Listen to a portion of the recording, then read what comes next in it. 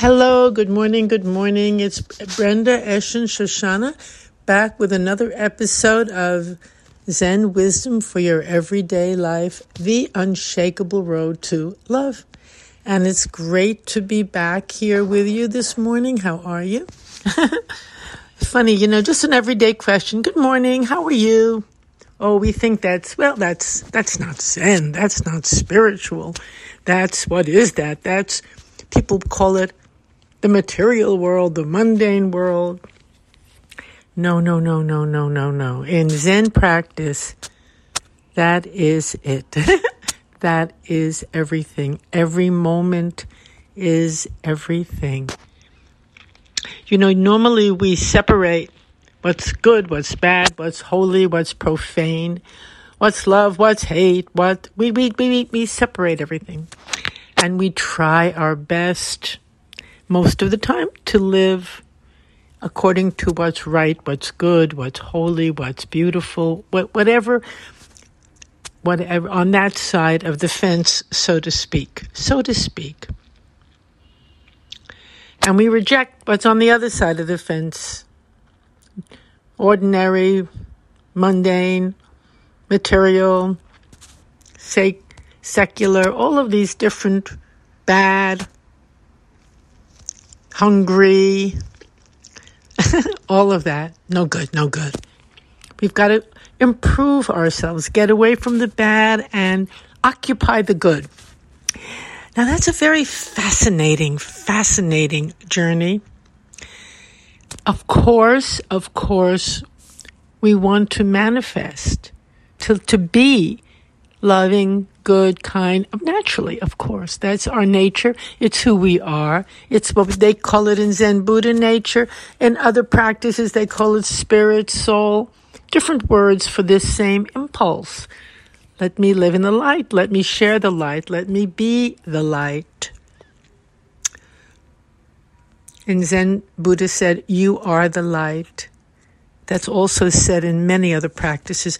I bring this up to show the universality of our human quest and our human need.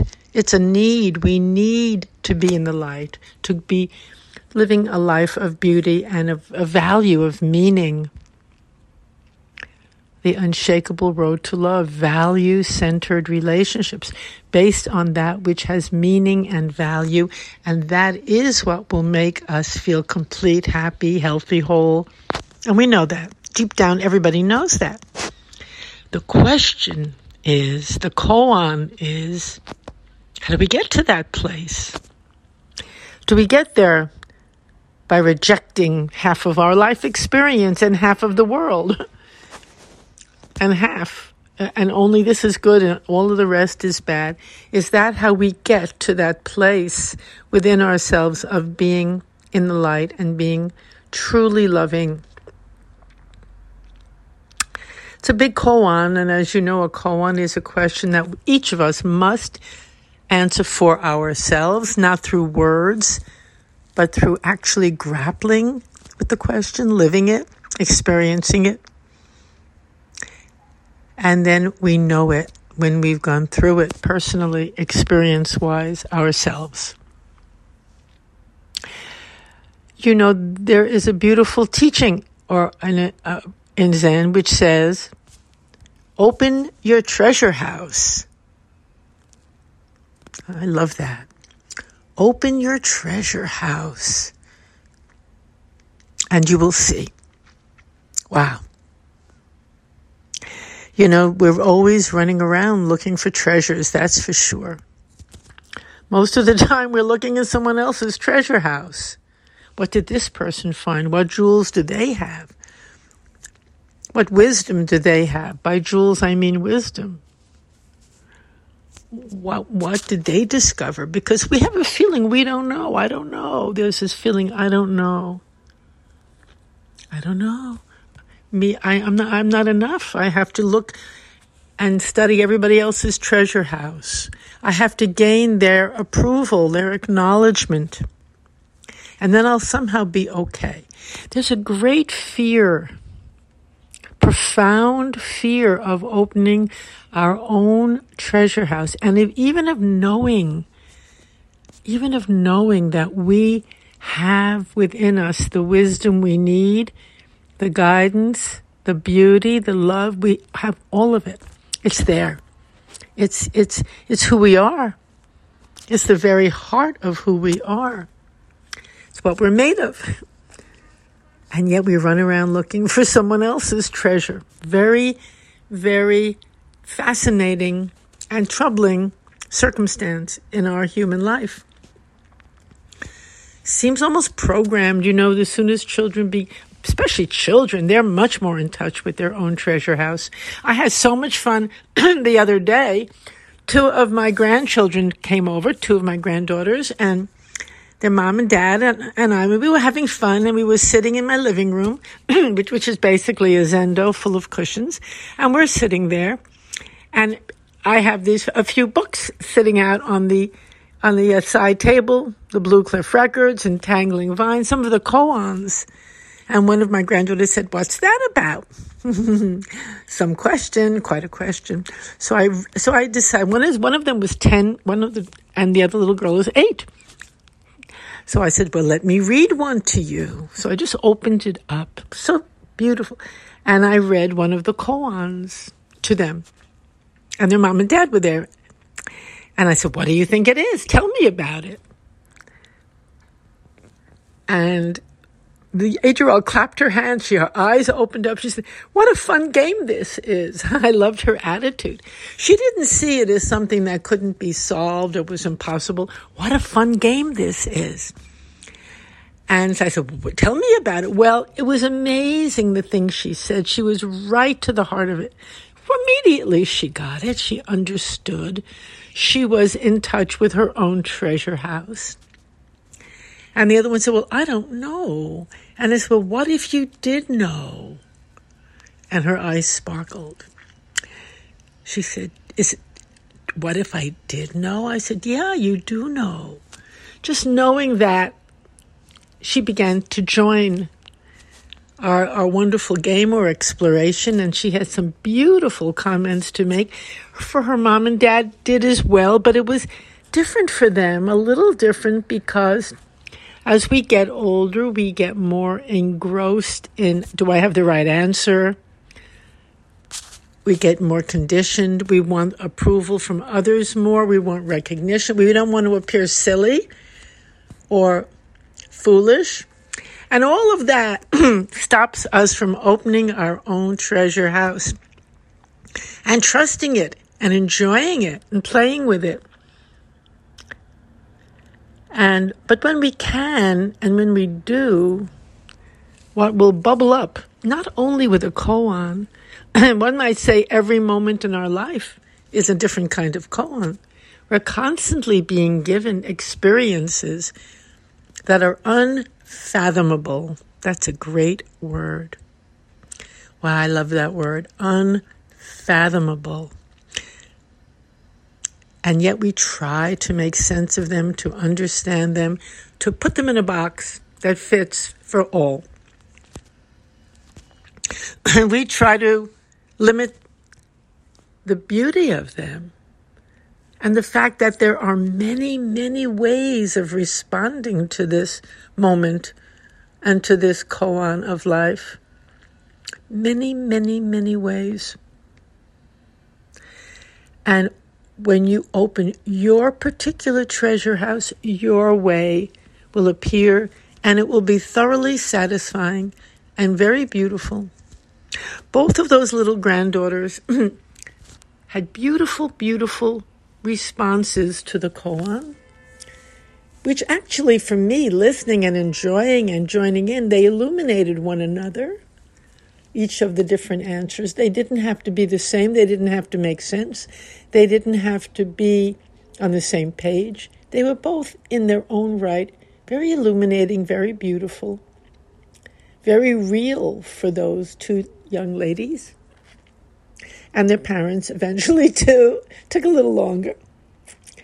And, I just want to say I got so many requests from them afterwards. I want to come back and play that game again. It's fun. It's fun. It's fun. Now, do we look at our life is, I want to play that again. It's fun. I want to enjoy it. I want to enjoy the koan, the challenge, the question, the unfathomableness of it. Basically, they're saying, I want to open my treasure house. I want to explore. Now, that is something children, and as they get older and older, that wonderful impulse may diminish, but it's something children do naturally. So that is why when we engage in true practice, we don't become childish, we become childlike, meaning undefended. Then that's another very powerful word, undefended, which is very similar to unfathomable. Same thing. Undefended, present, open, not worrying. How is my answer going to be received? Is it wrong or right? It might be right one moment and wrong an hour later. How do you like that? Because your answer, your response, it's connected to this moment of your actual life. Who you are, what's happening, all the circumstances combined together and provide a beautiful response to this moment. And of course, the whole basis of Zen is that each moment that we are given is different. It's fresh. It's new. It's alive. Alive, alive, alive. I love that word. That joins in with unfathomable. It's alive. It's here. And you are here with it. It's not the same answer tomorrow as today. You're not the same tomorrow as you are today right now. And no one is. Although we cling in a very fixed way to what was, what we thought, to the answers that worked then. Wow.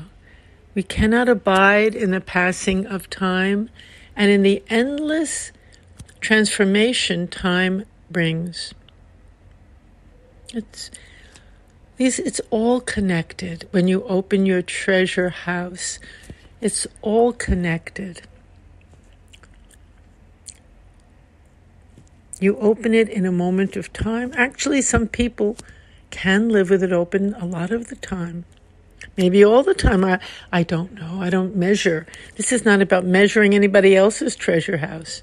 It's about connecting with your own. And that's why we sit on the cushion, to get in touch with the fullness of who we are and what is truly available to us, profoundly available to us, moment by moment by moment.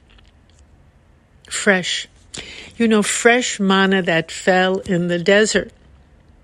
That comes from the story of when all the sustenance was coming from heaven, and every day it would be fresh and new. The nourishment would be new. The people were not to pick up yesterday's nourishment, manna, no. Every day what was needed was provided, fresh and new. That itself is the same beautiful teaching. The treasure house was open.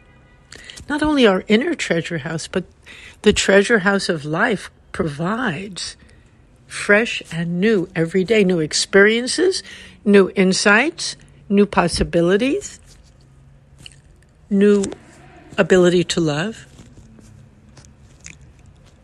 new growth.